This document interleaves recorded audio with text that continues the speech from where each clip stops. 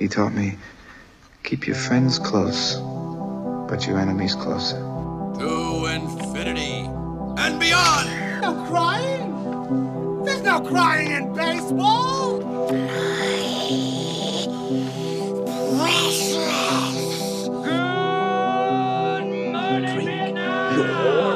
Milkshake. This is Sparta! So you're telling me there's a chance? Yeah! What you just said is one of the most insanely idiotic things I have ever heard. Welcome to Know Your Cinema.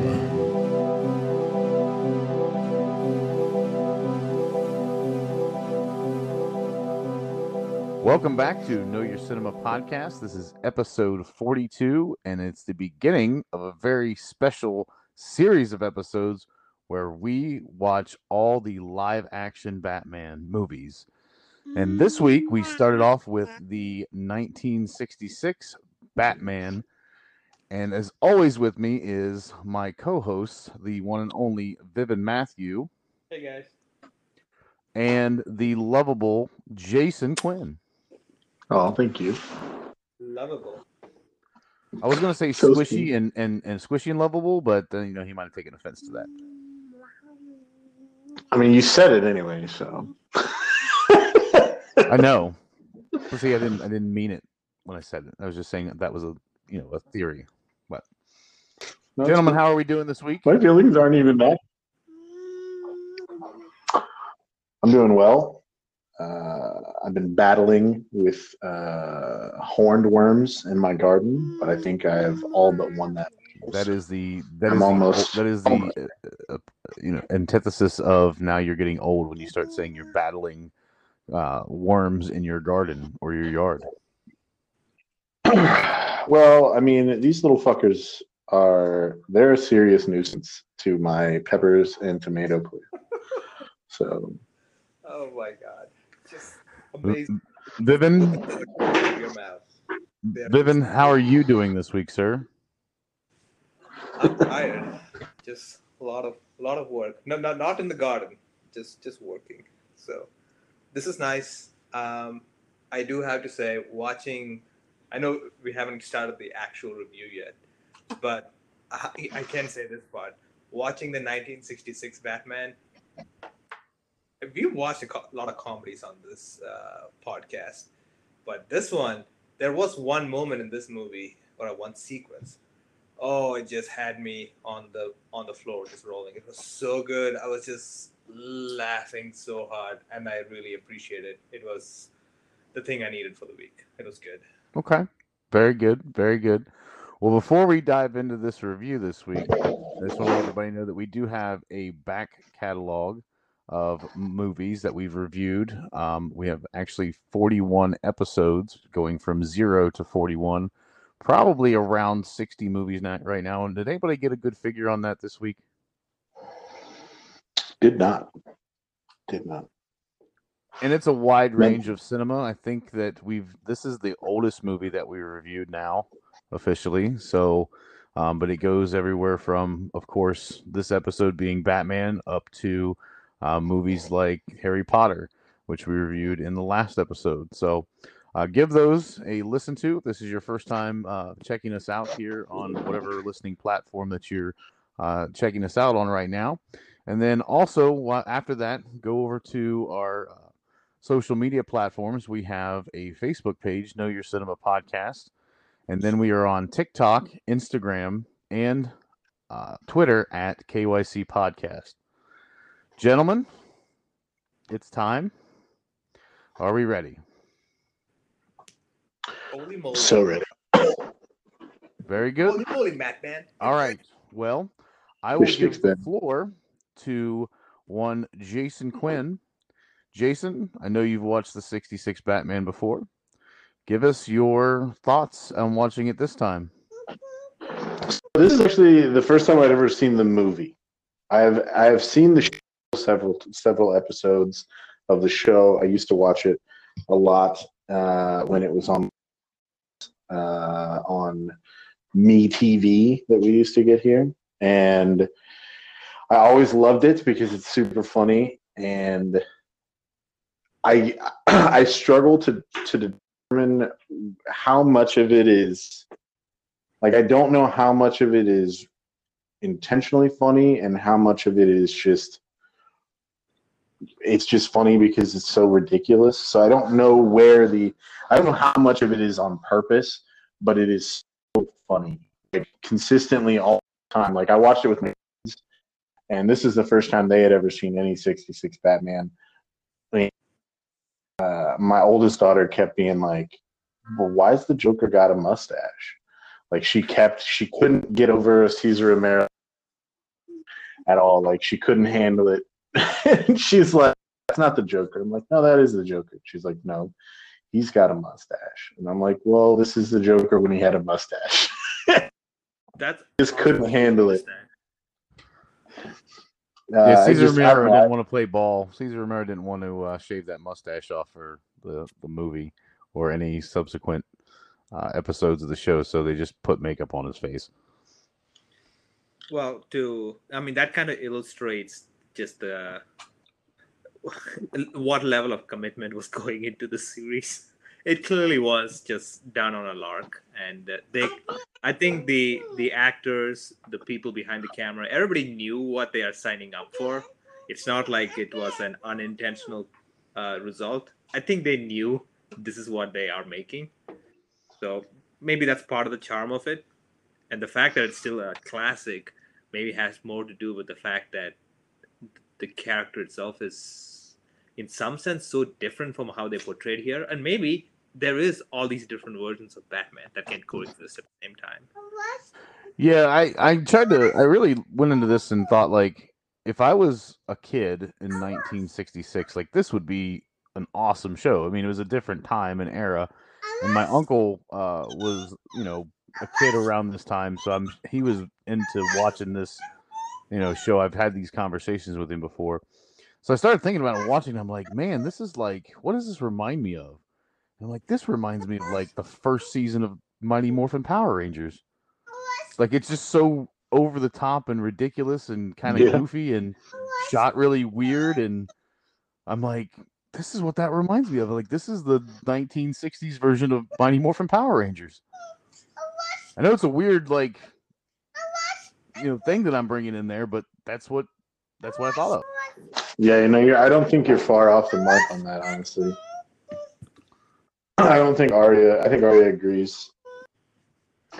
So I really don't think you're far off on saying that it's like the Power Rangers at all, because ironically, when I used to get watch the old Batman show, I would watch this show, the TV show version, not the movie, the TV show of 66 Batman, and I would watch original ones, and I would watch fucking Power Rangers all together, same day, consistent. Those are the three shows that I watched together, and I think they do have a lot in common because they're all three shot in like a kind of a sillier manner. The action, all of them, is not good. It's not good, and it's not because the people aren't good actors. It's just like almost, it's intentionally ridiculous. You know what I mean? I think it's trying to be very comic book like comic books evolved right from that time and era where there was a lot of those, boom zap, those things on the comic book. So I think it's going for that. What they were writing and what they were trying to portray was like what they saw in the comic book, which is what DC should try to do now. But another story. Yes, it was okay with another 66 Batman movie. Make another one of those. I would try to make. I can see the similarities because you also said the original Star Trek series too, right? Yes. Yeah. So, like, when I think about Power Rangers, because I did watch that like growing up, unlike the 66 Batman and the TV show, I feel like the Power Rangers, even though it is goofy from an adult perspective, as a 7 or 8 year old watching Power Rangers, I feel like they were taking it earnestly that you believed it. But as you get older, you get to I mean, you kind of see like how silly it is. But I don't think the actors or even the script is intentionally trying to also simultaneously say, look how goofy this is. Versus, I feel like Batman, it really is playing both at the same time. It's saying, this is completely ridiculous. We know it's ridiculous, but we want you to be part of that joke. Like it literally starts out by having that disclaimer. And then for Star Trek, I think that had a lot to do with just having budgetary constraints. It was a sci-fi show on a TV network. I mean, that pretty much meant that you had no budget for your production. So I think it might have been a result of that. So that's kind of how I see. But I can see how when we look at it from kind of our, older perspective, it all kind of is the same, right? Right. That's what I was gonna make a point to saying, like, put yourself in like 1960s and being in front of a TV and watching Batman. It would be like the Power Rangers to you when you were a kid. Right. So it wouldn't look goofy in your mind, and as an adult now, you'd be like, "Oh, that was such a great show." Da, da, da, da. Like I said, I've had conversations with my uncle who was probably 10 or 12 years old when this show came out in the 60s about Batman, because me and him kind of always, had the same common ground with like the Three Stooges and like older TV shows and Hitchcock movies and stuff like that. So we would have these conversations. So I can kind of understand the mindset in that realm. And then I tried to put myself in the perspective of like what was like a show like that, and that's how I came up with thinking about like, oh, the Power Rangers. Looking at it now as an adult, I'm like, God, that was really like just goofy TV. Yeah. But I'm like, when I was a kid, man, that was like 4:30, getting off the bus, going home, we're watching cartoons and Power Rangers. Well, you know why it's so ridiculous and like, yeah, because it's shot like the Power Rangers. Yeah, it's like part Japanese filmed and part filmed in America. Yeah, and it's spliced all together. Yeah, that makes for some weird shit. What do you mean? They literally do that with horror films. Go ahead, Viv. What was you saying? Are you saying there was a Japanese production and then they basically redubbed with some American actors? Every the Power Rangers where their faces are not shown, where they're in the suits, that is filmed in Japan, and it's a completely different show. And then we took that, and then we filmed live action, random people to quote unquote play those characters and made a different show out of it. That's why Rita Repulsa's voice is always dubbed over. You ever noticed that? Wow. I had to go back. Yeah, I think my 6 or 7 or 8 year old mind did not catch that. So I might have to go back and find this. So this was the season 1, right? Yeah, we're talking about like it's always like that, but it's still like that. Oh, okay. That's still how they make Power Rangers. That's an interesting methodology. I did not know that. That is so. It's got me. It makes me want to go back and watch it so I can see it and witness it. That's why you never see a Power with like in the suit with their like doing anything.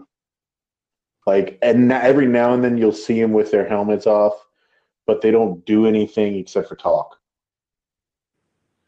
Gotcha. So all the martial arts. It's never in an action. Yeah, all the action sequences are filmed in Japan.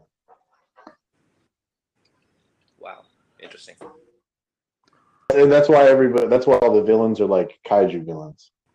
Okay, yeah, that makes sense. So, but back to Batman. So Viv, you've never seen this before, have you? Or have you seen it in passing? I thought I had seen it, but I realized I'd only seen parts of the movie, and I had not actually seen the whole movie. I've only seen a couple of episodes of the show. Okay. So I kind of mixed all of that in my memory. So I was like, wow, there's a lot of these I don't remember. So I was like, I probably did not watch this movie before.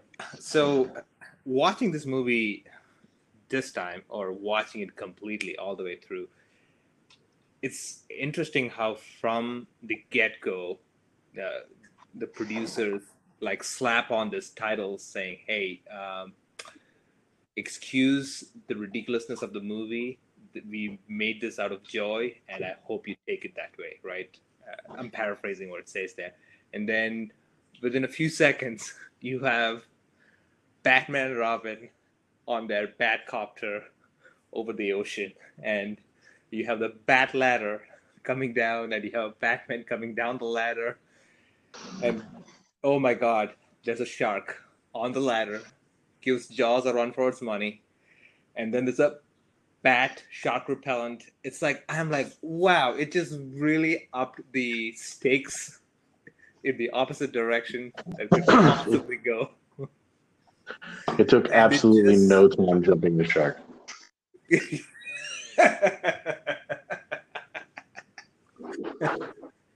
And the great thing about this movie is that's just the start.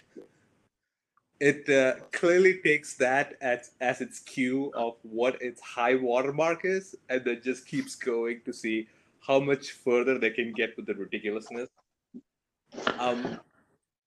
There are, if I could level some criticisms of the movie, because it's kind of hard to, because the movie itself is not taking itself seriously, so it's kind of hard to be super critical about it. And it is a fun movie to sit and watch. The kids enjoyed it. And Arya, by midway through the movie, it's just saying Batman, Batman, Batman. So I'm like, all right, it's done its job. The movie has done its job. How does that make you feel that she said Adam West Batman before Christian Bale Batman?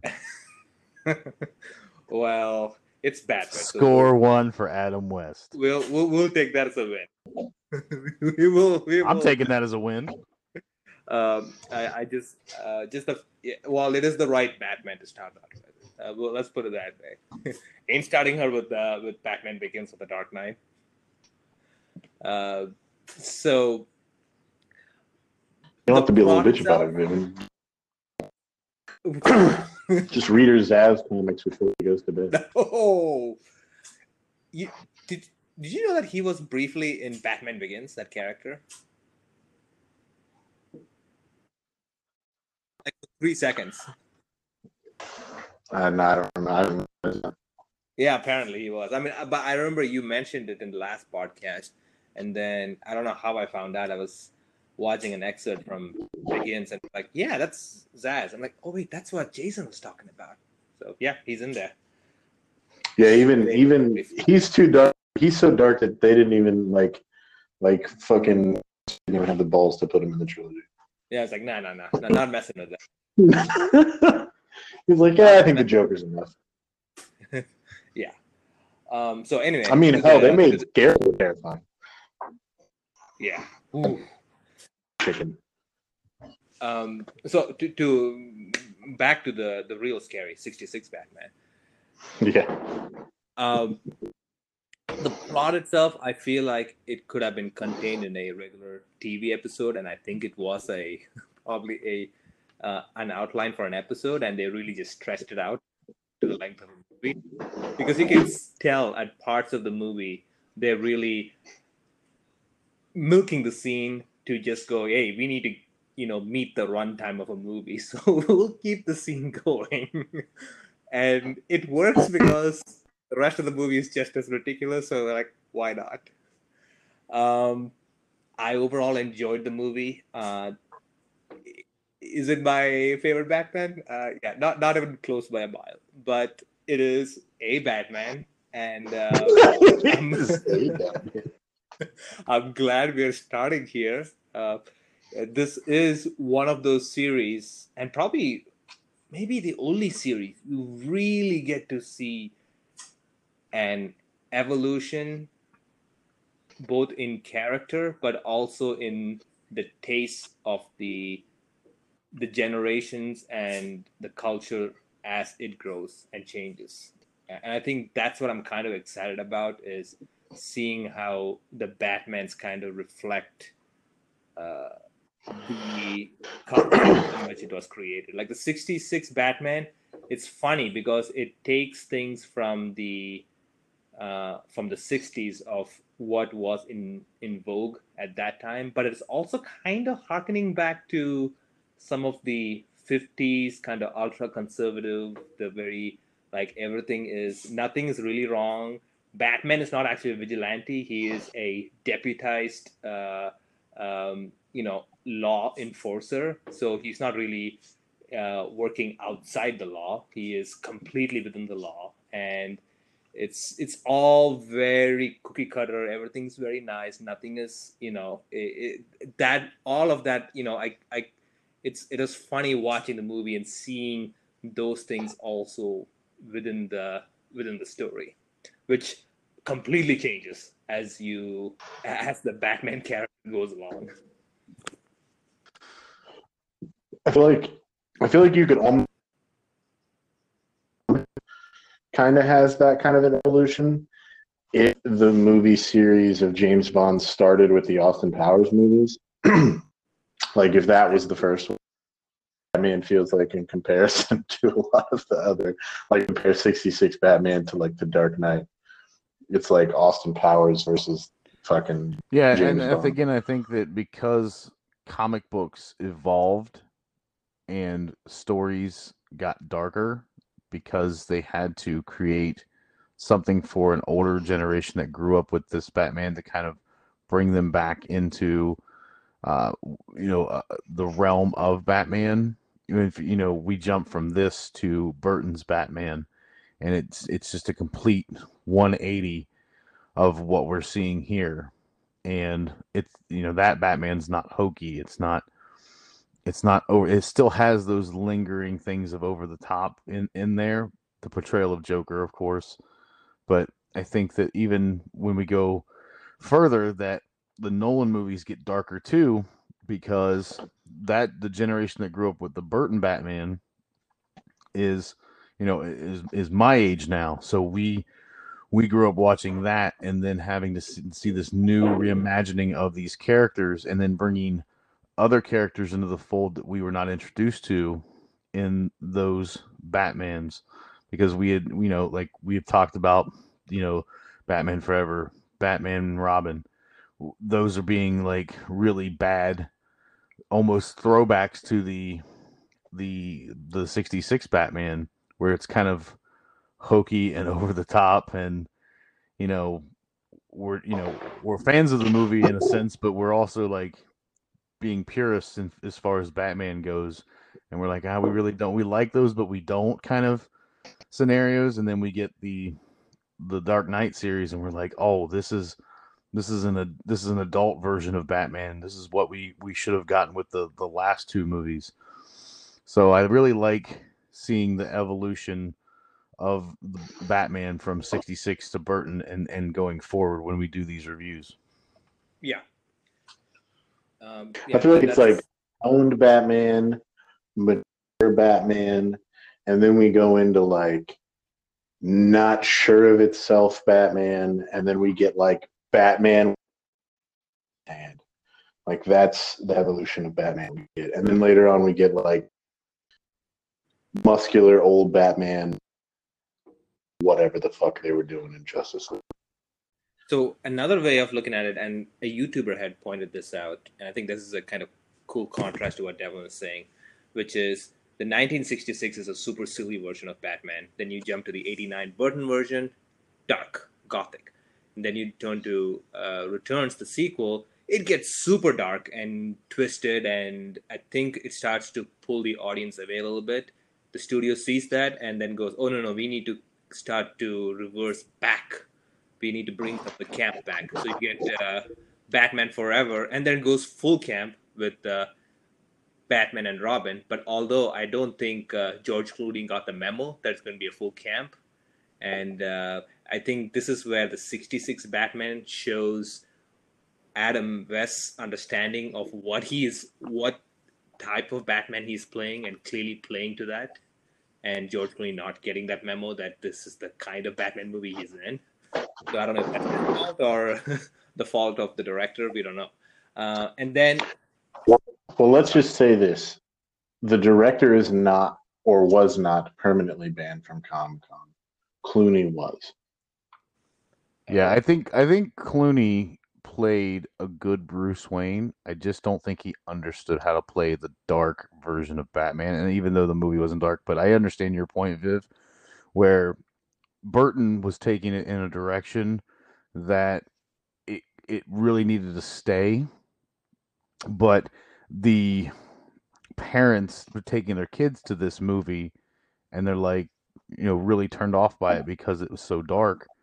And that's probably why the studio went in the other directions, because they got to sell merch, they got to sell tickets, and they got to sell, you know, cups and all that other stuff that goes along with these movies to kids. So you're marketing to an audience. So that's why they reverted back to keeping it kind of dark, but also keeping it really kind of kid friendly with these over the top lines, as Jason loves to point out about Arnold Schwarzenegger's portrayal of Mr. Freeze. So it's actually McDonald's that had most of the reason. Was most of the reason. Yeah, McDonald's had a huge part in what happened with Batman in the mid-90s. So Returns really, McDonald's was not happy. Their Happy Meal was not selling well when Returns came out, apparently. So yeah, you get Batman and Robin, kills the franchise, nail in the coffin. So they really had to go a different direction. And then you get this realistic take on Batman. You get this darker take. And now we are in this funny place where post what's now known as the Dark Knight trilogy, you go into Batman v Superman, where again, Batman is starting to get super dark. And it's almost like Justice League was trying to correct that. And that's where I feel like, again, things start to fall apart. And then we're going to get some version of Batman. I don't think they were trying to correct it. I don't think Justice League initially was trying to correct that. No, I think the studio was. The studio was. I think that's the studio's fault. Yeah. I think Snyder Cut proved that it was not anybody's fault but the studio's. It's the studio, but the studio hired Josh Whedon, and Josh Whedon clearly wanted to make a wittier, funnier, lighter movie, and so he was trying to mash his aesthetic. And clearly, you can tell the shots that were Whedon shots and Whedon dialogue, and Batman seems so out of place. So with Justice League, it's almost starting to revert back. And it's this vicious cycle that Batman is on. So that's another way of looking at the whole mythology, or how Batman keeps kind of going from super light and campy to super dark, and then kind of keep going back and forth. So we'll see in the next couple of years. It'll be interesting how I think it's important Batman to do that, though. What's that? I think it's important to keep all the versions of Batman alive. Like, I think because I think it was a shitty movie. It's important to keep Batman campy in some regard. So I would almost love to see for them to make a campy Batman movie that could still technically fit into the DC's how they're making. Well, wouldn't that just be the Lego Batman movie? Well, the Lego Batman movie is a fucking absolute mess. Cinema. It has really work like that if Lego Batman then also made it into like Justice League 2. Okay. Yeah, I hear you.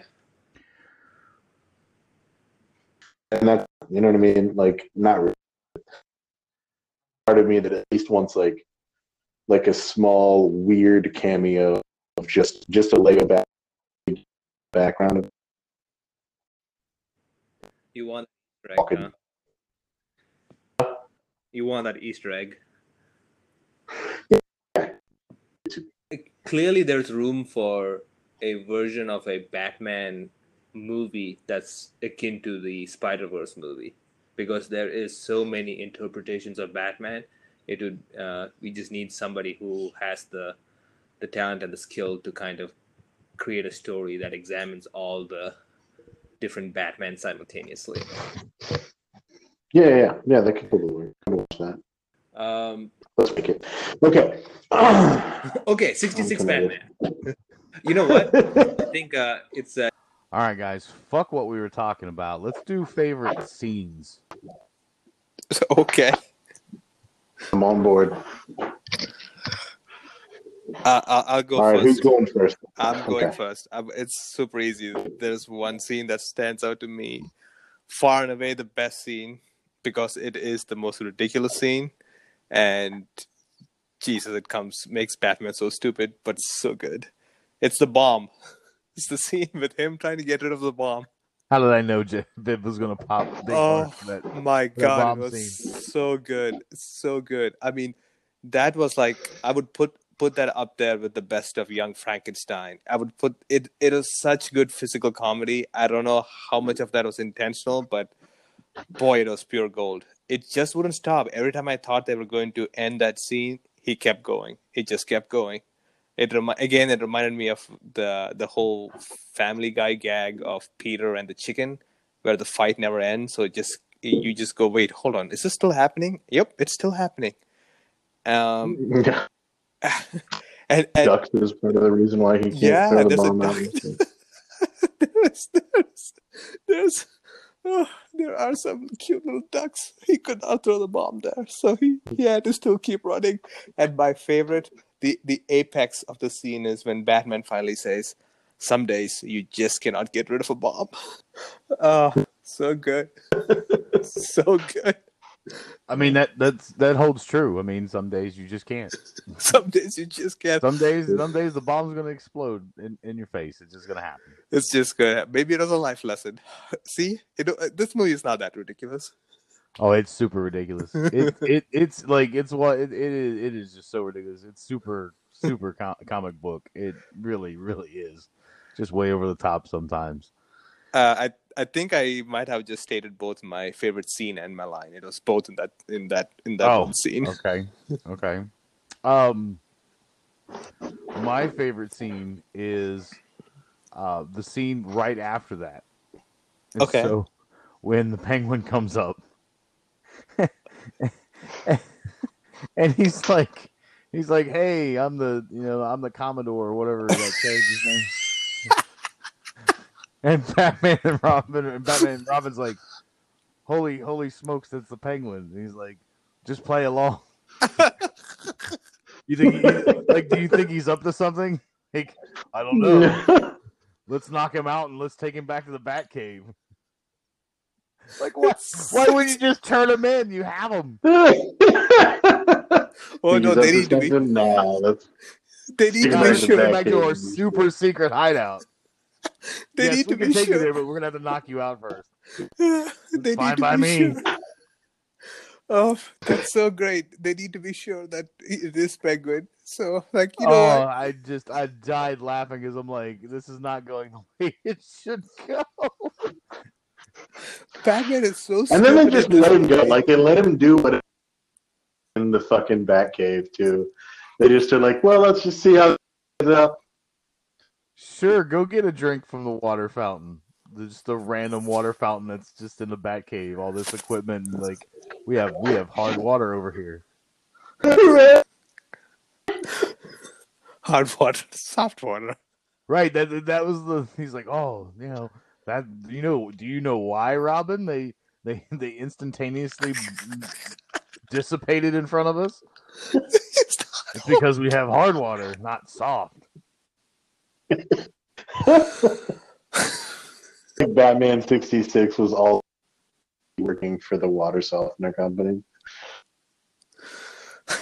I'm gonna get by this water softener. Oh man, My favorite scene, kind of a cross between two, because I think they're both equally so fucking stupidly ridiculous. I think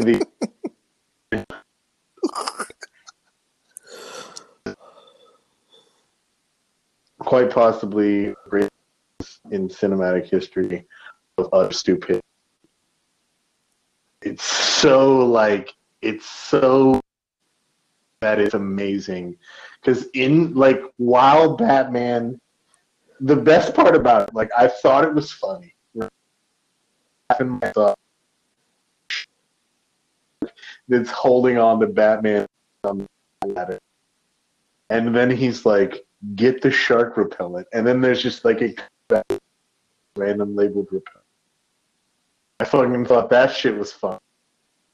But then Robin climbed to give him the fucking shark repellent. What? And he could have easily just handed it to him.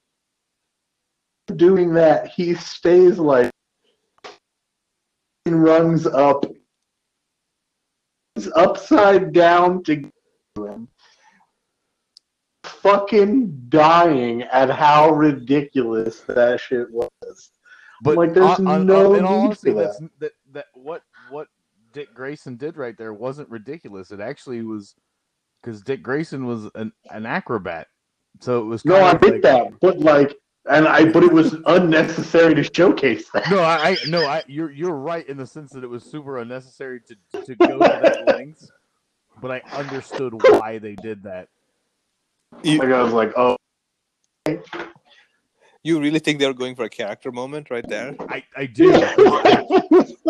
I think there was a lot of character moments in here that I picked up on. There's a line that when Adam West is portraying Bruce Wayne, he says that he's going to kill all of them, and Batman would never say that he's going to kill them.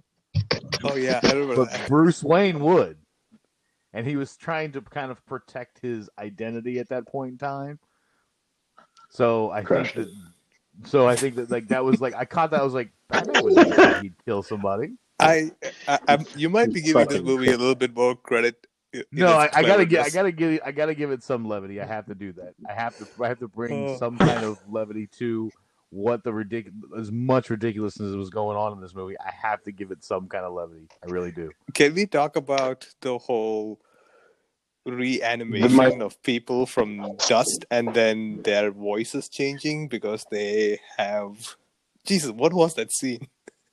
With the international... My favorite scene is when the dust gets all combined and then they have a dust particle separate. And I fucking everything in this movie is labeled. There's so many subtle I can't tell you how many times I've looked in the fucking scene in the Batcave and I can't think of any of it is, but I'm go to the extent of labeling it, and it's too. So it's that. I fucking was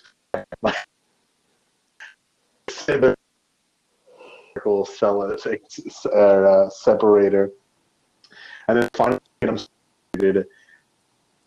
tell that they fucked it up, right? Because for sake, if you actually look at what the dust vials were supposed to look like, they lost some of the particles of those people. They were all virtually the same. But then when they came back, they were just different in various sizes and shit. And then they separate. Then they rehire. It's so I found it in the scene, but I got more joy out of how much my kids were so happening. I see it for how so stupid it is, right? Obviously that's not a thing, but are they going to be able to do it? Are they going to be able to rehydrate the dust? And that's why that movie still works, is because if you're a child, you enjoy it for what it is. If you're an adult, you enjoy it for what it is as well. It's just a different kind of what it is. Yeah, you enjoy it for what it's not. I love it. No, you really enjoy it for what it is. I mean, you can watch that movie. I'm sure, Vivian, if you watch that movie again, you're gonna laugh at that bomb scene over and over and over. Oh, yes, absolutely. So I mean, you can enjoy it for what it is as an adult because you can see it through your eyes and saying, "Okay, so much ridiculous. It's gonna be fun. I'm gonna have fun watching this movie." It's kind of like Ready to Rumble. Like there's a story going on with Ready to Rumble, and there's good acting. But we're also like, don't take this movie seriously because it's really not. It's supposed to be funny and over the top. One thing that I've learned over the course of this podcast is that I love physical comedy. I did not realize that. Like, that was not a conscious thought that I had, but just kind of doing this week to week and having opportunity to watch such a variety of movies, I'm starting to kind of understand some of my own tendencies, I guess. Physical comedy is highly underrated, but it is, as Devlin will inform you, probably the most pure and wonderful form of comedy. Absolutely. I know, being a wrestler, like, it's hard to articulate in a ring something that's funny, but if you're actually doing something that's like over the top and Three Stooges like, people will laugh in general at the physical aspect of the comedy. And I love the Three Stooges. I think the Three Stooges still holds up to this day. I've said it many a times on this podcast that to this day, and they do the same gags, and it's still funny. No matter how many times you watch it. Yeah, well, physical comedy is kind of universal, and that's probably why 66 Batman is kind of going to hold up over time. Yes, it is from a certain kind of time and culture, but a lot of the humor comes from just the physical situation and gags they have created. Correct.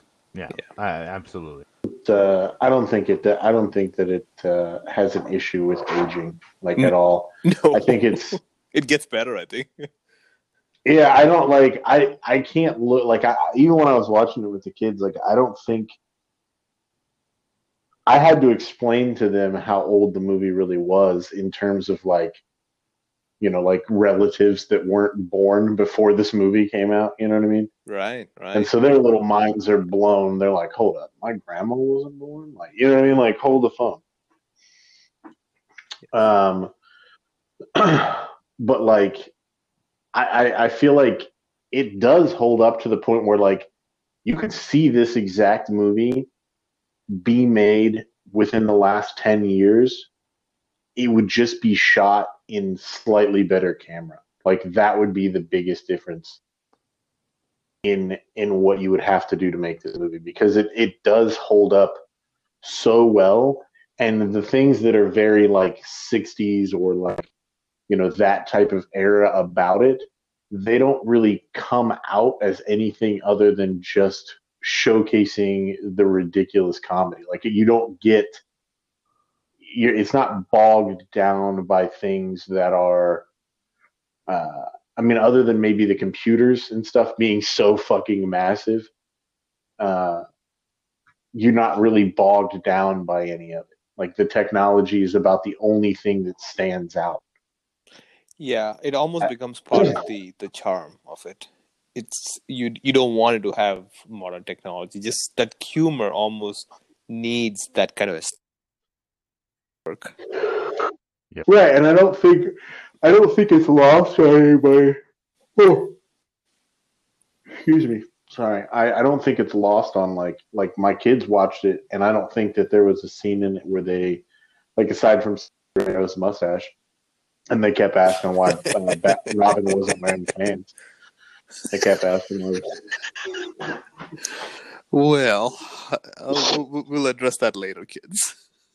Yeah, that was a. It was like, well, that's a separate talk. Yeah, that's a conversation for a different day, boys. All right, gentlemen. Favorite quote? We already know Vivian's. Yes. Mine is when Robin says, "Holy bikini Batman." Damn it! I'm trying to remember what my favorite quote is. I had it too. I remember. I can't think of it right off the top of my head. I had a quote from this movie though. I remember when it popped up. I'm like, that's the best quote from this movie, and I can't remember what it is now. If I remember it, I'll let you guys know. Okay. I guess we're moving on to favorite performance. I'll go first on this one. Mine is Burgess Meredith's portrayal of the Penguin. I love Burgess Meredith in this movie, in the TV series. I loved him in Rocky. I even love him in Grumpier Old Men as the grandpa. I think Burgess Meredith is was super talented and had a very wide range of what he could do. And in this kind of performance is just having to portray this particular type of character. I think he did it very well. And they really did a good job of making him appear as the comic book character, as far as even the clothes and the look and everything. And I thought he did a fantastic job. You just blew my mind. I did not realize that was the same actor as in Rocky. Yeah. Wow. Yeah. Okay. That's amazing. Yeah. All right. That's a real performer right there. That's awesome. Yeah, that's what I said. I think that, this is really playing the type of characters that I've seen him in the movies that I had seen Burgess Meredith in. And he's so good in Grumpy Old Men and Grumpier Old Men. That was where I first was introduced to. I didn't realize he was the Penguin until I went back and researched everything, and I was like, oh God, he was the Penguin. And that was years ago. So, and then remembering he was in Rocky, I'm like, God, he does a really good performance in Rocky too. So I got to give it off to him. I thought it's weird because we always think of the Joker as the main villain of Batman, but in this movie it was really the Penguin was the focal point of the villains in this movie. That was super interesting. I wanted to bring that up.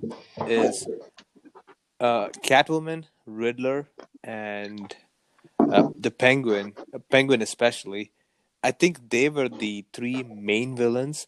It's almost like the Joker was just tacked on. He did not seem to play a central part in the story at all, which is surprising because typically if you have Joker in a Batman story, he takes up the screen. Yeah, I think Cesar Romero is very underrated as a Joker because I think that when we watch Burton's Batman, we'll see a lot of Jack Nicholson, the mannerisms of Cesar Romero and stuff like that come out in that portrayal of the Joker.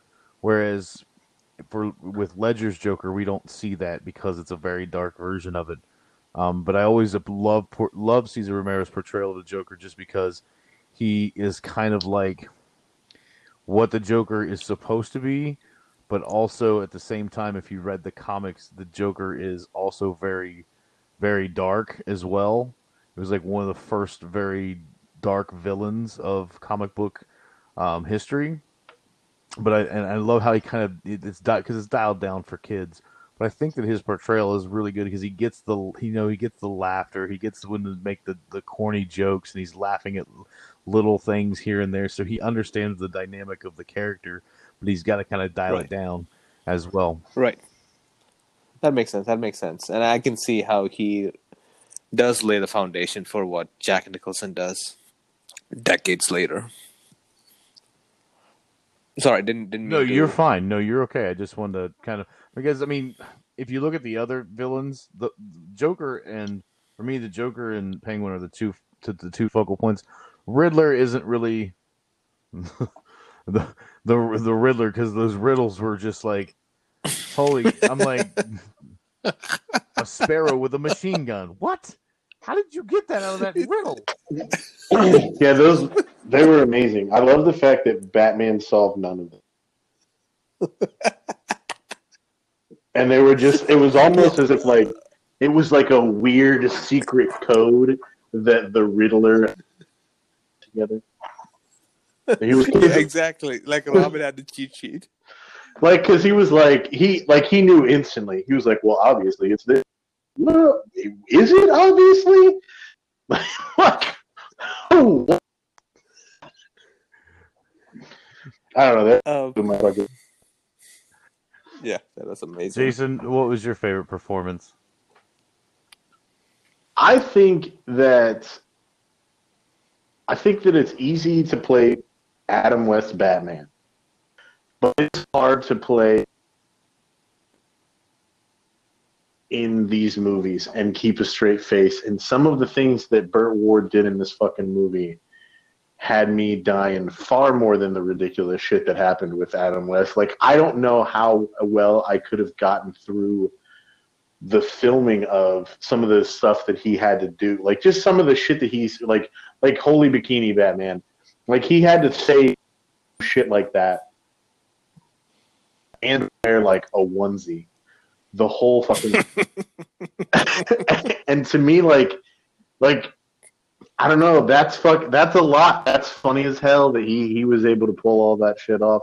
And like, I can only imagine the take from me to wear a onesie and like do some of the random jokes and shit that he had to do, and he pulled it off with like nothing. So I don't know, I feel like the guy that stood out to me. So, Vivin? I see what you're saying with Robin, and clearly he does do a lot with the ridiculousness that he's given. At the same time, I feel Adam West, clearly there's a reason he is recognized as one of the great Batmans, even if it is sometimes not for the reasons that I want it to be. But I can see what he's bringing out in the performance that makes this version of Batman work, especially when I compare it to, again, Batman and Robin. Now I'm really interested to see that movie again and see Clooney's performance, because that movie and this one has a closer link than any of the future movies. And Adam West does something where he is both, he doesn't come off as intelligent. He almost comes off as this goofy billionaire or millionaire, probably in that day. But at the same time, like, I'll provide an example where, like, in scenes where he's thinking, he does this thing where he's trying to mimic a bat. So he crosses his hands. And I'm like, that's just so cute and funny. It comes off as just so strange of an acting choice from a performance level, but it works because the kind of Batman he's playing, that's what he needs to do. It almost reminds me of some of the parodies that we watch of Batman later on, but he's doing that and still keeping a straight face. Did you know that for there's that reason, two sequels to this movie? There's what? There's two sequels to the movie. Or to the series. I did not know that. Huh. Did not know that. And it's Adam West and Burt Batman and Robin. Get out of here. Yeah, no, they came out in 2016 and 2017. What? Yeah. I'm also shocked. Hell, fucking Burt Ward was just Batman, or Burt Ward was just Robin on a episode of, like, the Arrowverse series. Oh, really? Apparently he's still doing shit. All right, like, give props to my guy. Continuing to be, he was Robin in 2019. Absolutely, that's awesome. I can't believe that's such. Can you imagine? That's a careers. Like, playing like one character to the point where you still are playing that character, even if it's in small, over 60 years. That's insane. That's amazing. Yeah, I think it's a real privilege to. I know some actors don't take it that way. They want to get away from their most iconic roles, but in another sense, it's nice to when an actor kind of embraces their iconic role and goes, you know what, Absolutely. That was a privilege, and I'm going to, anytime I can have a chance to do that again, I'll do it. Yeah, no, I appreciate that. Jason, did you think of your favorite quote yet? I couldn't remember it. Okay. I'll just go with get the shark repellent, because okay, the bat shark repellent. Just the fact that bat shark is amazing. That he even he thought of shark repellent and he knew shark repellent in the helicopter at all is funny as hell to me. And that the fact that it's labeled is amazing. And I love the fact that the fucking some of the things that are not actually spoken are my favorite shit. Like when he pulls away, when he hits the little button on the bust, and then the bookcase slides open and reveals the poles that they slide down, right?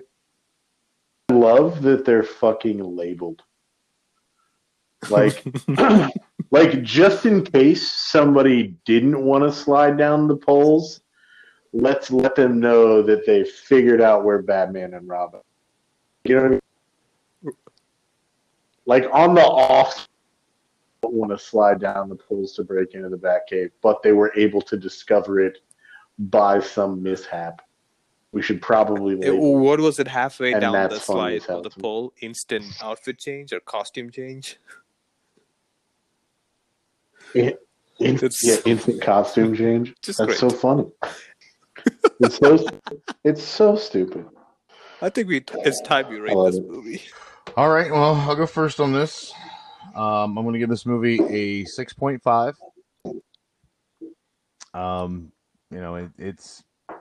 It's not good in the sense of scripting. It's not good in the sense of as an overall feel of Batman to it. It's hokey and over the top. And this is from an adult watching it. But it's still funny in parts. It's still good nostalgia, and it helps show people the characters of Batman and put the people in place. The filming wasn't too bad in this movie, as far as some of the overhead shots of the boat and stuff like that. But they did a really bad job of the stunt actors. You could clearly tell that wasn't the real person. But I mean, this is early on Hollywood with filming stunts and stuff like that. So 6.5 is what it is for me. Okay, I'll go next. I'll give it a 7. I was going to go a little bit lower, or I was actually debating should I go higher or lower, but I think I'll just leave it right at 7. It's a good movie. It's not a good Batman movie, but watching this, Beth, she realized that she had actually watched this movie a lot of times growing up. Her mom had this movie and used to play it constantly, so she's actually watched this movie way more than I ever have. Beth had a flashback. Yeah, she's like, oh my gosh, I know this movie. She's gonna have to go see a therapist now. She's like, oh, I had such a bad traumatic experience with my husband the other day.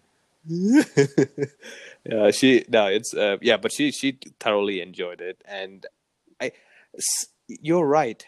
Everything in this movie should not work in some sense, and but because it's so intentionally bad, and so overtly intentionally bad that it somehow salvages it. It becomes this thing where you appreciate the badness of the movie, and you're like, yeah, okay, fine, it's that bad. Okay, it's not even attempting to go any higher than where it's at, and for that reason, I'm putting. If this was any other movie, this would have gotten a much lower rating. But because I had fun watching it, I'm going to give it a 7. I just want to point out, Viv, you rated this movie higher than you did Ghostbusters. I just want to throw that out there. And just also throw this out, Viv, you're still a bitch. Okay?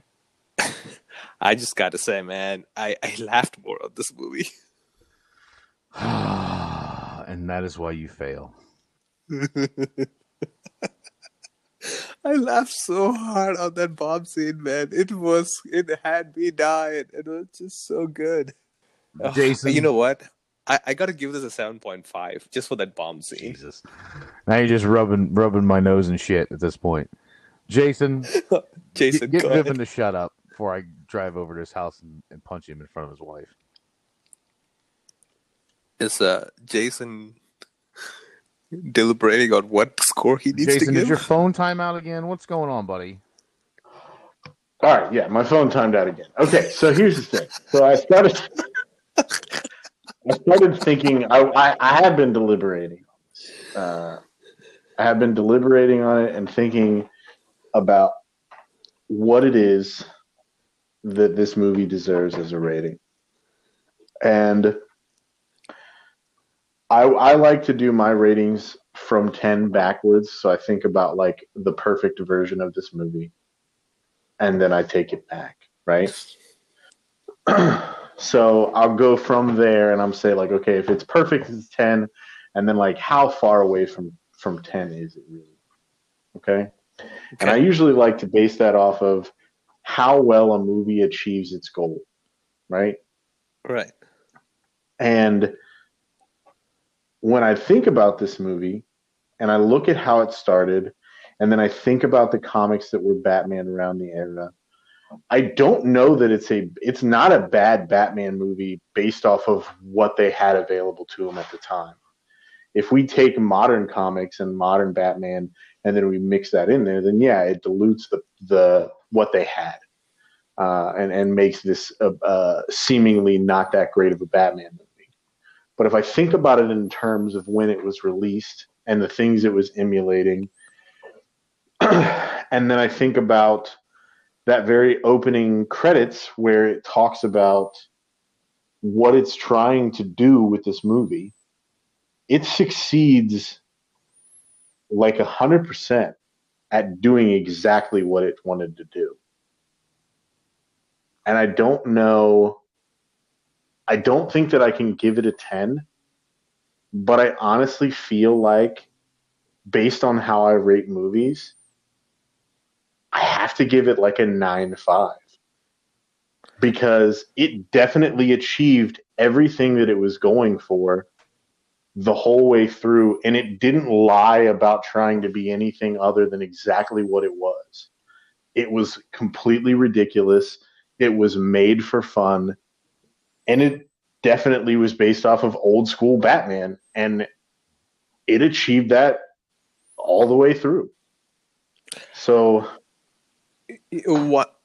Okay, no, that's you actually did deliberate on that, and that was a good explanation as to, because if you had just dropped the bomb of a 9.5, I was going to have some follow-up questions. That's for sure. I mean, Jason, quickly remind the viewers at home what you gave Mad Max. I gave Mad Max a 4. Okay, just checking. I want to make sure we always point that out, because Vivian gave Ghostbusters like a really crappy rate. I can't even remember what he gave it, but it wasn't a 7.5. Throw it out there. Yeah, well, appropriately after Mad Max.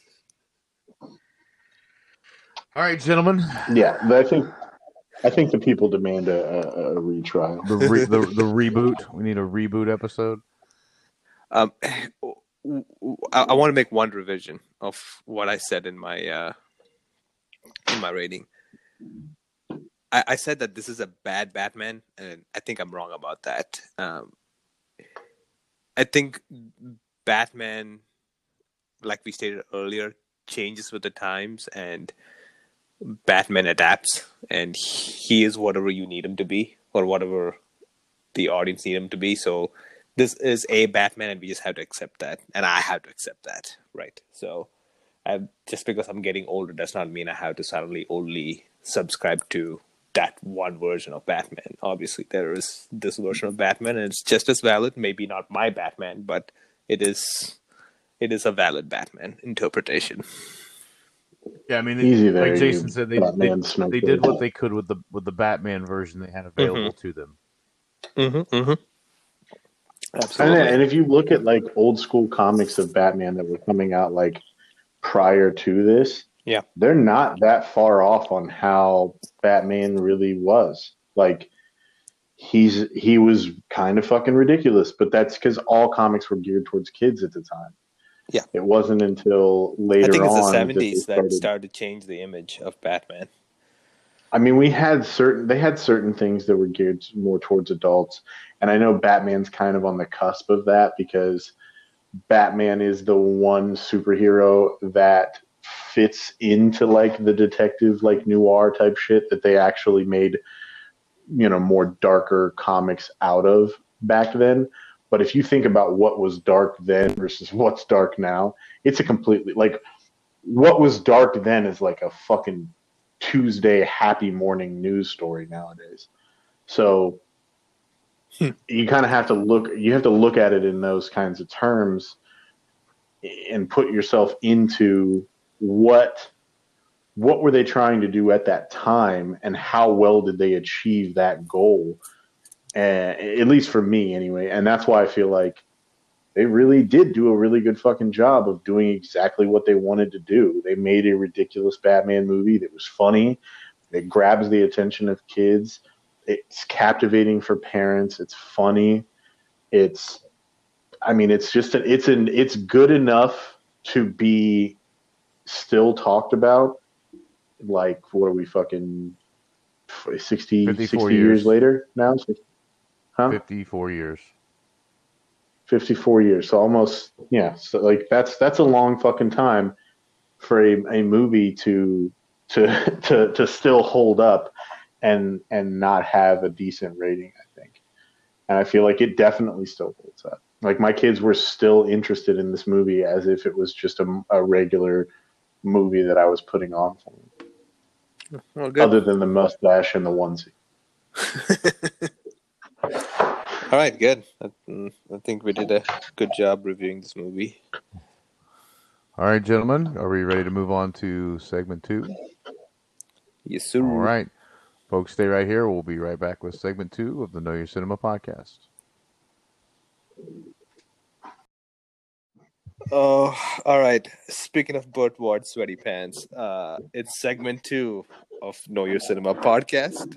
And this is where we cut loose and we get to know each one of us a little deeper than you need to. We've lost Viv.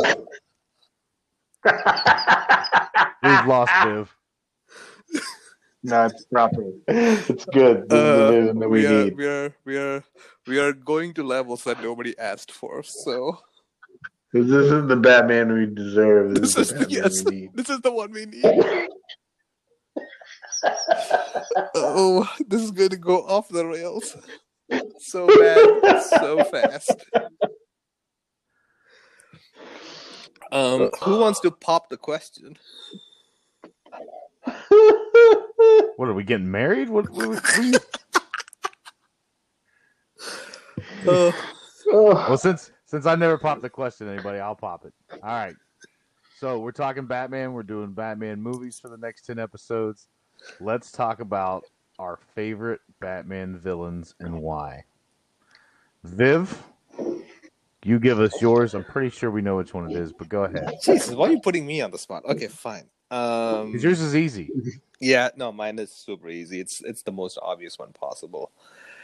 It's the Joker, and it comes down to the relationship that he has with Batman, and they are opposite forces of nature, and I'm sure I'm going to talk endlessly about this in The Dark Knight because it captures that philosophical difference in the best way possible. One being an immovable object, and that contrast there, and it's just such fertile ground for endless exploration. And so, yeah, for that reason, it always will be the Joker. It's the maniac versus the one who's trying to bring law and order. It's the one that is trying to create chaos versus one that is trying to, save the city. That center, that eternal struggle is where I think some of the best stories come out.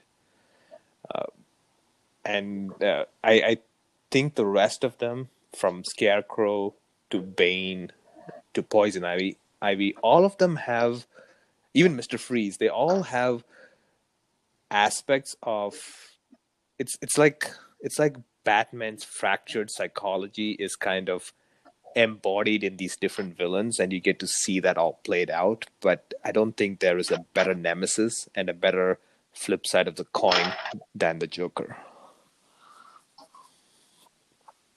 Have you seen? I don't know if this is necessarily the appropriate time for this, but have you seen the theory that Batman was driven? Bruce was driven into an asylum, Arkham Asylum, after the death of his parents. Like that, he went kind of crazy, and that all of the people that are the villains that he fights are actually the staff at Arkham Asylum, and like the Joker is the guy who regularly delivers his medicine to him, and his name is Joe Kerr.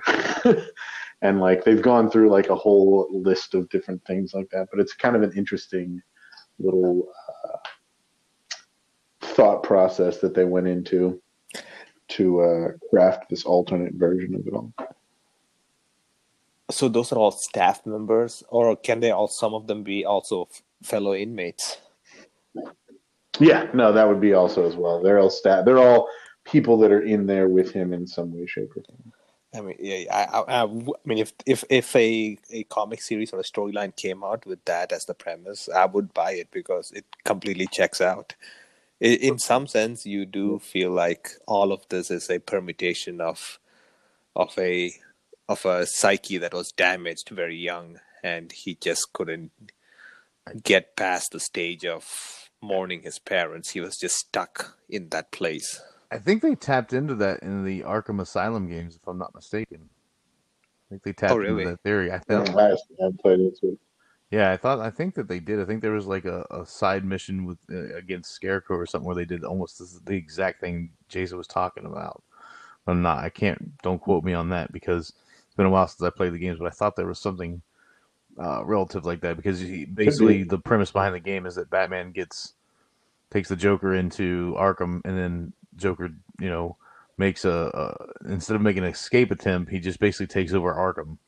And then Batman has to basically fight his way to get to the Joker. And so the whole time you're meeting the different villains of Batman and in that video game. So you get to see, like Killer Croc, and you get to see, Hugo Strange. You get to see a bunch of them. There's like 3 or 4 games, so you get to see the wide range of the Batman villains there. I heard it's a really good game. It always wanted to play it. It is. It's really good. It's got a good story. I think it would actually make a good movie if someone wanted to do it. But it's just one of those things. Like DC almost wasted a good video game story on that instead of making it into a movie.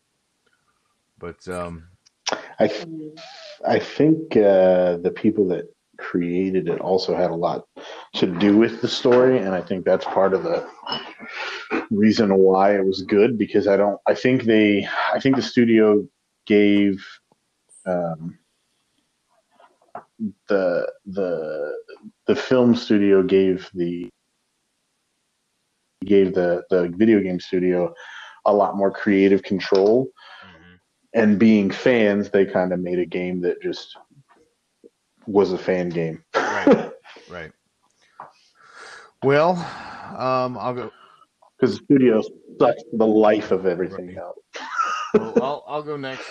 So my favorite Batman villain is Two-Face, and I've always loved the story of Harvey Dent being, the good, upstanding citizen, and then having a terrible accident, and then becoming, part Harvey Dent, part Two-Face, and the split personality, which and the two sides to himself, and which we all have, and it's also kind of a nod to Batman and Bruce Wayne, where Bruce Wayne's one person, and he's a completely different person when he's Batman. So I've always enjoyed the dynamic with those interactions with those characters. I really fell in love with the character with the animated series. I thought they did a really good job of highlighting the Two-Face character in that animated series because they didn't just focus on one particular villain. You got all the villains in that series, from Mr. Freeze to Clayface, and you got a lot of the ones that a lot of people didn't know about because most people, again, like Viven, and they associate Batman with the Joker because that's the big arch nemesis of him. So, but I also, as I was telling Viven before we started recording, that I love the Mr. Freeze character as well because Mr. Freeze, yes, he is a villain, but his one purpose is to save his wife, and Batman continues to be a jerk and interrupt him and not let him help his wife and bring his love back to him. And I think that's a really good story in itself, along with the Two-Face character. It is pretty funny that he just keeps kind of. It's like the most epic of cockblocks. Right. Right. Like of all Man, time. this really makes me want to watch the animated series. I know. I've been like, it's $8 a month to watch the animated series, and I'm like, I could probably watch the animated series at least once in a month. And I keep trying to make that rationalization with myself, and I think I'm gonna crack. Devlin, have you seen Batman Sub-Zero? I think it was like a standalone animated movie from the 90s. I have not. Okay. I've not watched. The only thing I've watched was the animated series. I've never seen any of the animated movies except for Year One, and I think that's it. Year One is the only one that I watched, and that was just recommended by someone to watch it. So I ended up watching. I enjoyed it. Okay, I'll definitely check that out. I don't want to fully recommend Sub-Zero, but based on what you said about Mr. Freeze, I remember watching that a long time ago. I just want to revisit it and make sure it's as good as I remember. Because if it is, what? I think I might have seen a bit of it, but I don't know if I've seen the whole thing. Okay. So I think I might have seen part of it. It's like if I'm getting flashes of it in my mind, because I really love how that in the animated series, how they portrayed and depicted Mr. Freeze. He was very simplistic in how he looked. He didn't look over the top, as we will see in the Arnold Schwarzenegger version of Mr. Freeze. I just thought that he just, he didn't look like a menacing villain. He had a very menacing voice. And I thought whoever voiced him, they picked the right person to portray Mr. Freeze in the animated series. I've never understood why they call him Mr. Freeze, because the man is literally a doctor.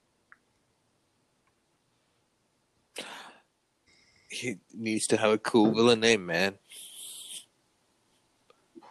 But couldn't like Dr. Freeze been like Dr. Freeze?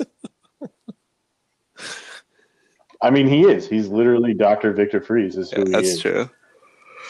I think it just rolls off better. But it's spelled. It's Freeze spelled like fries. So it's Fries. Yeah. Okay. And he's one of the longest running Batman villains. He first appeared in 1959. Oh, I thought he was created for the animated series in the 90s. Mm-mm. No, they really only create the biggest creation that came out of the animated series was Harlem. Yeah, his actual first appearance, he was Mr. Zero, and then in 1968 he was Mr. Freeze. Oh wow, okay.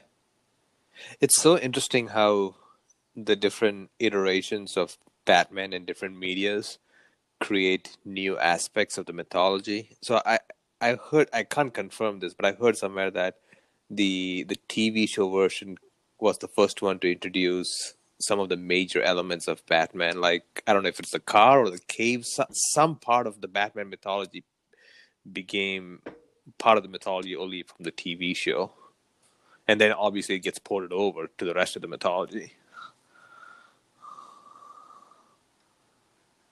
Oh yeah, I mean that definitely happens for sure. I don't know specifically what you're referring to, but shit like that happens. It's fascinating how, like, because Harley was just created for the animated series, but then everybody liked Harley, and now she's a major character. I mean, she overshadows. Yeah, she overshadows. I would say most Batman villains in terms of popularity. She's actually. So I've been thinking a lot about like who would be my favorite Batman villain, and there's so many absolutely remarkable villains, and some of my favorite things that happen in, like, I love Joe Chill. I think that he's a very simple, small character, but I think that he's obviously the whole reason why Batman exists. But he is also, I think, the fact that his existence eats away at Batman forever, I think is kind of a cool thing. I love Black Mask because he is probably one of the most sadistically fucked up human beings that exists in the Batman universe, right next to like Zaz, which is kind of fitting that in the Harley movie, Zaz works for Black Mask, which makes a lot of sense because like it's very much in the beginning of the movie. But he's just his like right hand man. They like there's a scene in a comic book for it's actually a part of the Blackest Night series for comics, where they have Selina Kyle's sister and her fiance are kidnapped by Black Mask, and they want info on where Black Mask wants to know where Selina Kyle is. And so, and for anybody who doesn't know, that's Catwoman. So he tortures them into finding out where she is by fucking cutting out the eyeballs of her fiance and then force feeding them to her to get that information. That's so fucked up, but like it's so brilliantly dark. Like it's so dark on such a like crazy level. I also love Ra's al Ghul. Talia al Ghul is amazing. It's so fucking hard for me to pick like just one. I would probably have to go, like, I love the Joker, absolutely, but I would probably have to go either Red Hood or Harley Quinn. And I think it's mostly because Harley is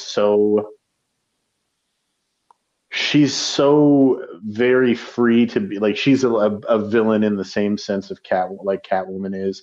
Granted, Catwoman's a little bit more on the tamer side than that of Harley, but I love characters that play by their own rules, and I feel like Harley is one that she doesn't even play by the Joker's rules a lot of the time. I mean, sometimes she's absolutely head over heels and obsessed and in love with him, and then other times she's like, fuck that dude. I don't like that dude. I don't like what he stands for.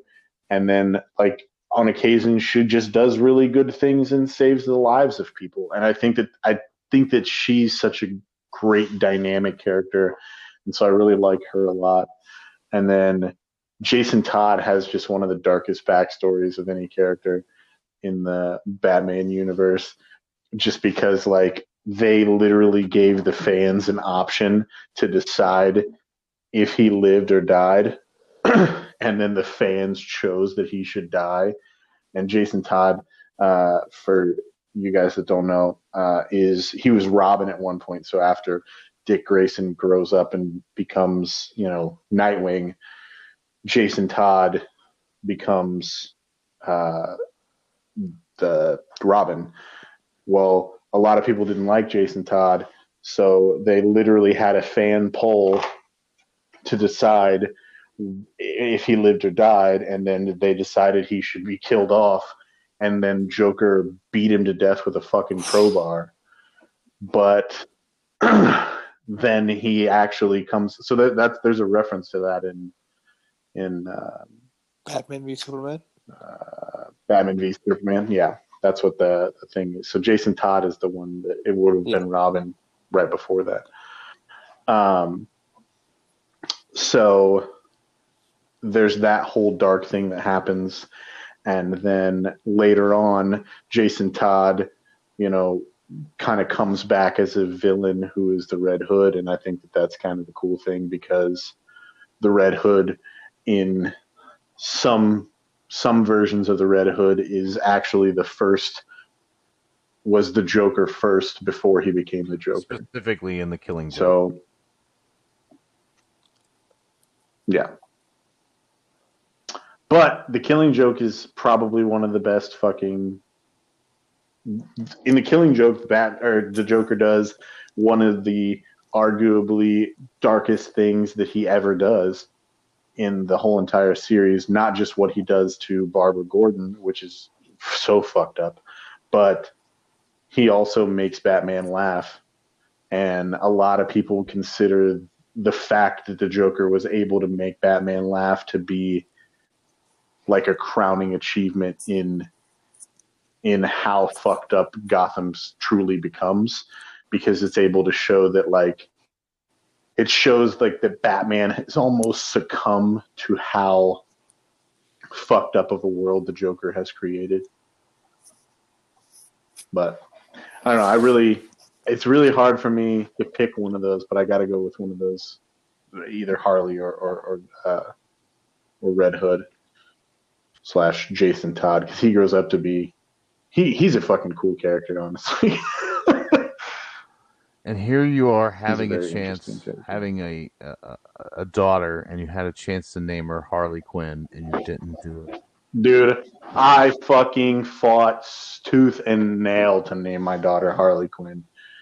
I tried so hard to name her Harley, and I just lost. I honestly fully lost, because after I was going to name her Harley, I was going to name her, and she had just decided that was not happening. I had decided that I was going to name her Doctor Amelia. Yeah, I was going to name her Amelia after one of the Doctor Who companions, and I lost out on that one too. Oh. Next one. So, yeah, no. Yeah. Oh man. So you're saying Harley Quinn or Red Hood? Do you know who Joe Chill is? Do you know who Joe?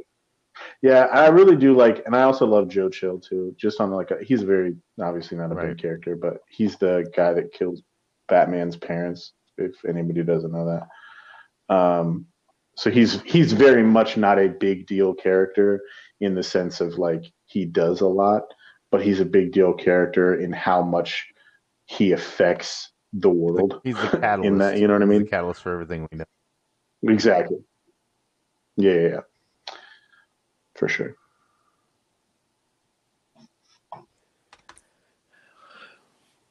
Well, this segment and this conversation is kind of really reminding me why Batman is just such a popular character. Just the canon of villains he has. It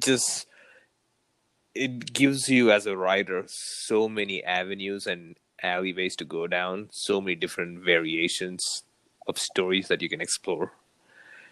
It's perfect. Just simply perfect. Yeah, and the thing is that with the Batman villains is that if you wanted to make a movie, you could make a movie based off of any of those villains, and it would work as long as you did it correctly. If you gave the backstory and you got to see everything, even like Clayface, which is another great Batman villain. If you got he'd make a hell of a villain and main antagonist. I mean, yeah, that whole backstory of how that accident happened and how he can shapeshift into different people for short periods of time. It's such a you could just take your pick. I mean, even Killer Croc, which is another great. But we could sit here and talk about every Batman villain that exists. We could go super dark in a Batman movie and with Zaz or, Raj would be a good one Raj too. would be a good one as well. I mean, I think he's been in movies, or at least mentioned a lot. But and even the reimagining of Bane, they don't give him stuff. It was super dark when they did that, but it was more towards the actual portrayal of Bane because the last Bane that we got was terrible. So bringing that back was a very ballsy move if it wasn't done correctly. So I mean, there's just so many. I mean, even Deadshot. We could talk about Deadshot. Which, by the way, I think the movie that didn't happen that Ben Affleck was going to make was going to feature Deadshot because they released some footage of some test footage of Deadshot, and I just recently found out that the movie that I thought it was supposed to be is it Deathstroke or Deadshot? Deadshot was the character that Will Smith played as. Then I'm thinking of Deathstroke because he also has a lot of metal armor, right? You talking about the guy that was the Joe Manganiello played? Yes, sorry, yeah, that's the one I was thinking about. Yeah, that's Deathstroke. He's essentially Deathstroke is essentially he's a Teen Titans villain first, and then a Batman villain second, but he is basically, I can't remember who came first, but him and Deadpool came out within 6 months of each other, and they're basically the same character but flip-flop versions. Like, whereas Deadpool is silly and like fourth wall breaking, Deathstroke is like very fucking stone cold serious. So they're like two sides of the same coin, but like they are essentially the same fucking character. Yeah, it's like I was telling Viv that Scarecrow and Mad Hatter are kind of the same character as well. Yeah. Yeah.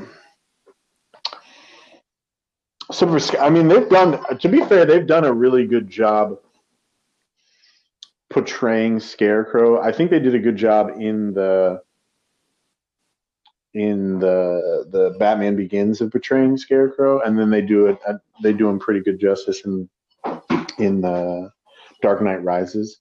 But I feel like even then they underplayed the potential that he has, because he's so fucking dark in the things that he's capable of forcing people to see. They could take that so much crazier than what they actually do. They have him in the animated series, and they do a really good job in that. That's one of the villains that I remember wholeheartedly in that series, and how they even animated him, how he looked was really cool. They didn't try to waver too far from the imagination of what he was supposed to be. So it's like, have you seen the Spider-Man Far From Home? No, I've not watched that. Yeah, I haven't either. So no. Oh, you haven't? Well, they do what they do with Mysterio in Spider-Man Far From Home is the kind of shit that they could have been doing with Scarecrow and didn't do, but they did a great job with Mysterio in Far From Home. Like, he's fucking... Oh. I don't see how anybody could have any issues with him in his portrayal. Wow. But I think if you watch that movie and then think about what he accomplishes and then what Scarecrow does, I think that they could have made a cool movie in that regard of similar things. Well, I mean, at this point, the days of Batman are still wide open. There's obviously the new movie that's coming out. We have Justice League being redone, and I don't know if you guys heard, they're actually going to start an HBO series which is going to be an offshoot of. So it's going to be a direct spin-off of the new movie that's coming out, but it's going to focus on just the Gotham Police Department. So it's just Gotham again, but HBO version. But and it's going to be directly linked with obviously the movie. I'm really rooting for him, man. I hope that he does a great job as Batman. I hope that when that movie comes out, we can look at him in the same way that we look at like how great of a performance Ledger gave as the Joker. I'm not saying that that's how it's going to be, but I'm saying that. Well, a couple of things are going for it. The director, he's already has some really good movies under his belt, but beyond that, as a screenwriter, his training actually, when he went to school, he actually got his training from one of the writers of a huge Batman comics series. I don't remember his name, but so he got trained under somebody who wrote Batman comics in his formative years as a screenwriter. So that itself is a big part of, and it looks like he's trying to bring a completely different aspect of Batman to the big screen, which is, I don't think they've done this yet, which is focusing on exclusively the detective element of Batman.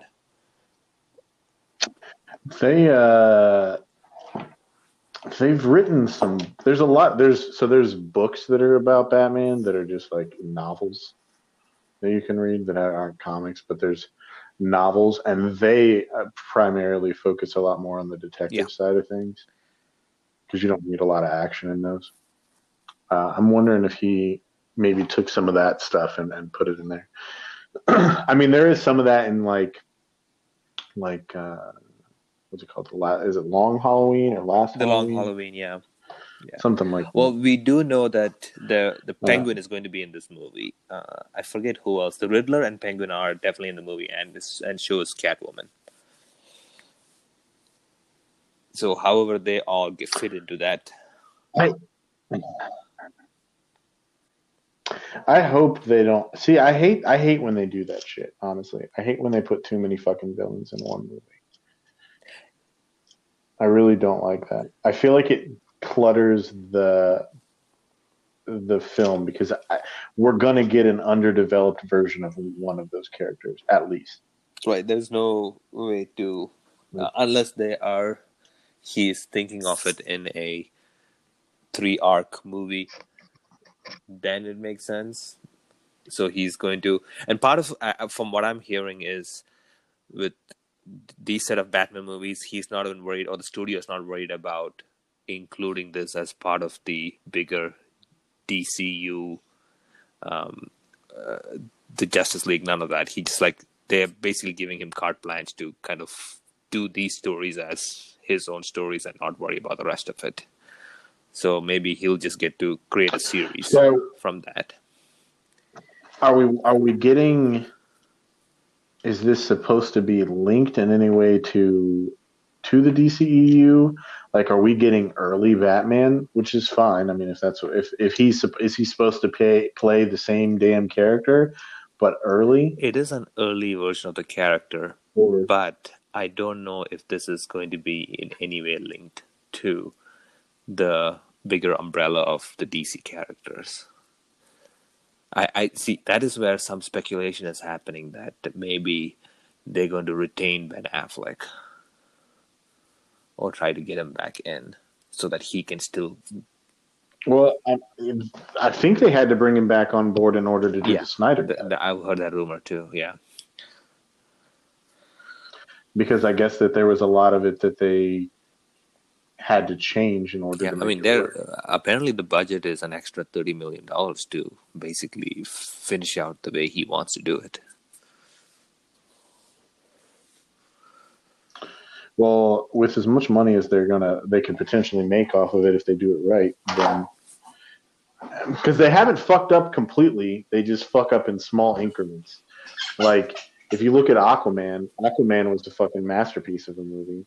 And then if you look at Wonder Woman, that was like if all female-led action movies were as good as Wonder Woman, there would never be a fucking debate on whether or not we should focus more on female-led action movies, because like they absolutely crushed it. Absolutely.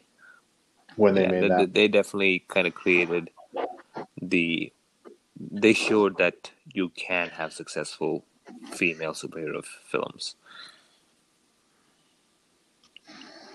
Right, and I mean that's one thing that they've done better than Marvel is like, because if you compare, the only other female-led Marvel movie is Captain Marvel, and that movie was at best. At best, I really was like, man, this movie is so okay. My favorite part is literally just the Stan Lee part. Like his little cameo in the movie was my favorite part of that fucking movie. The rest of it's like, okay, like, well, because they not to get too deep into it, but they ruined like one of the greatest characters in Marvel history with the Skrulls. But whatever. We're not talking about that. We're talking about Batman, and I think at some point in time we'll shift over there. But I don't know. I hope that it's good, man. Because I mean, we're there. If they retain Batman, or if they retain Affleck, and then we get Pattinson, and then they're also bringing Kilmer back on, aren't they? Is that correct? Keaton, not Kilmer. So we're getting that's 3 different villain versions. But is he playing? He's playing Batman in Flashpoint, right? That's all they've said. He's playing correct? what? An older Batman, right? But he shouldn't be playing. Yeah, he's playing he's playing Batman. He's just playing Bruce Wayne. He's playing the older version of Bruce Wayne, Batman. Have they stated that he's playing Bruce Wayne or just that he's playing Batman? Because I've read all the Flashpoint comics. I have most of them. Is he playing Batman or is he playing Bruce Wayne? I read Batman, but I'm sure that he's going to be portraying both. Yeah. Okay, well, I hope not, because if they do, if he portrays Bruce Wayne in any way, they fucked up Flashpoint. Okay, well, I guess I'll have to read Flashpoint. It's pretty cool. But basically, the Flash runs so fast that he accidentally fucks up the timeline, and everything in the entire DC universe like turns on its head in some way, shape, or form. And it's very interesting. Like at some point, like Aquaman and Wonder Woman kill off Queen Mira, and like Wonder Woman kills off Queen Mira, and Aquaman and all the Atlanteans and Wonder Woman and all of her Amazons team up to just take over Earth. It's really fucking weird. But the Batman storyline version of that is the coolest part of it. So I hope they don't fuck that up. All right. Well, that sounds amazing. So here's to hoping. Well, folks, yeah, I think we should let the fine folks that are listening to the podcast know what we are watching next. Jason, would you like to do the honors, sir? We are watching the 1989 classic Batman, starring Batman in a suit where the cape and cowl was one piece, and he was unable to turn his head the entire film. That's correct. So that's what we're watching. Super excited about it. Ready to show my kids this movie and just have them dig deep into some Batman lore. And I think I'm going to probably also get some animated series. Have they seen this Batman before? No. what have they seen? I think that they've only ever seen they've seen a lot of the animated films that DC's put out, and then they've seen. I don't think they've seen. I think the first live action Batman that they may have seen was probably that 66 Batman, because I didn't let them watch any of the rest of it. I'm so excited for that experience of switching from 66 Batman to 89 Batman, and I want to hear their reaction. Well, the Joker's not going to have a mustache anymore, so I think that they'll be right on it. But Jack Nicholson in that movie can be terrifying as well. Like it's a super dark version of the Joker. It's really in line with what the Joker should be.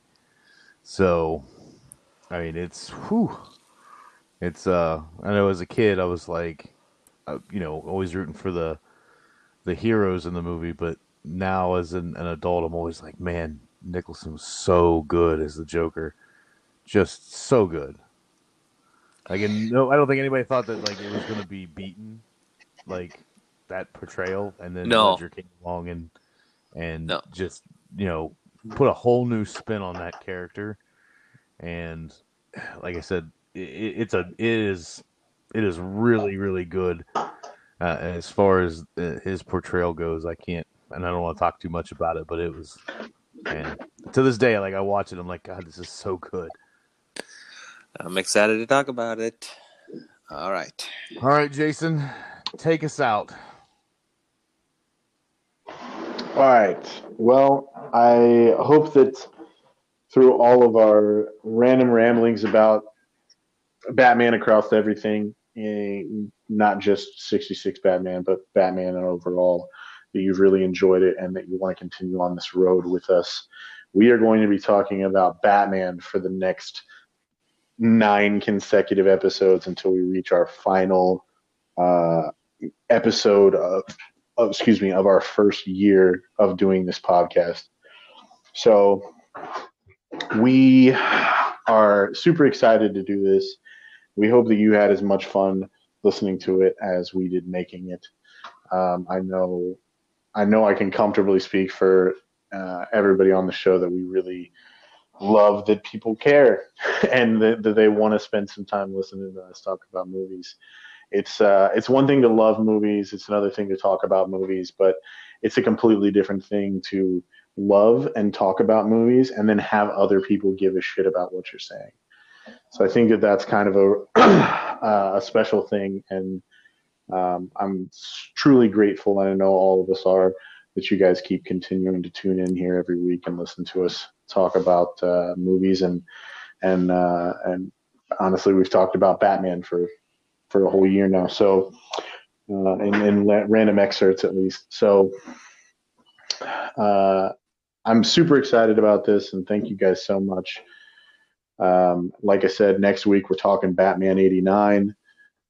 If you guys want to follow along at home, you guys are going to know in advance the schedule of what we're watching. So we're watching Batman in chronological order.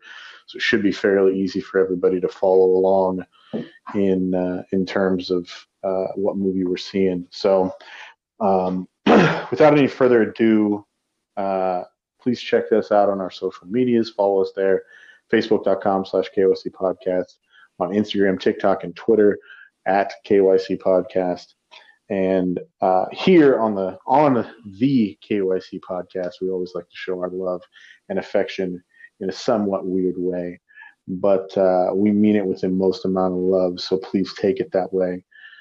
Here on KYC Podcast, on the Know Your Cinema show, we like to say, go fuck yourself. So to all of you out there, we love you, and go fuck yourself. Go fuck yourself. Viv. Holy Bikini Batman. We have finally finished our first episode of Batman Review. That's not what I was looking for, but okay. Be a team player every once in a while. We'll take it, I guess. We'll take that. All right. I'll see you guys next week. All right. Bye, guys. We look forward to it. Bye. Bye.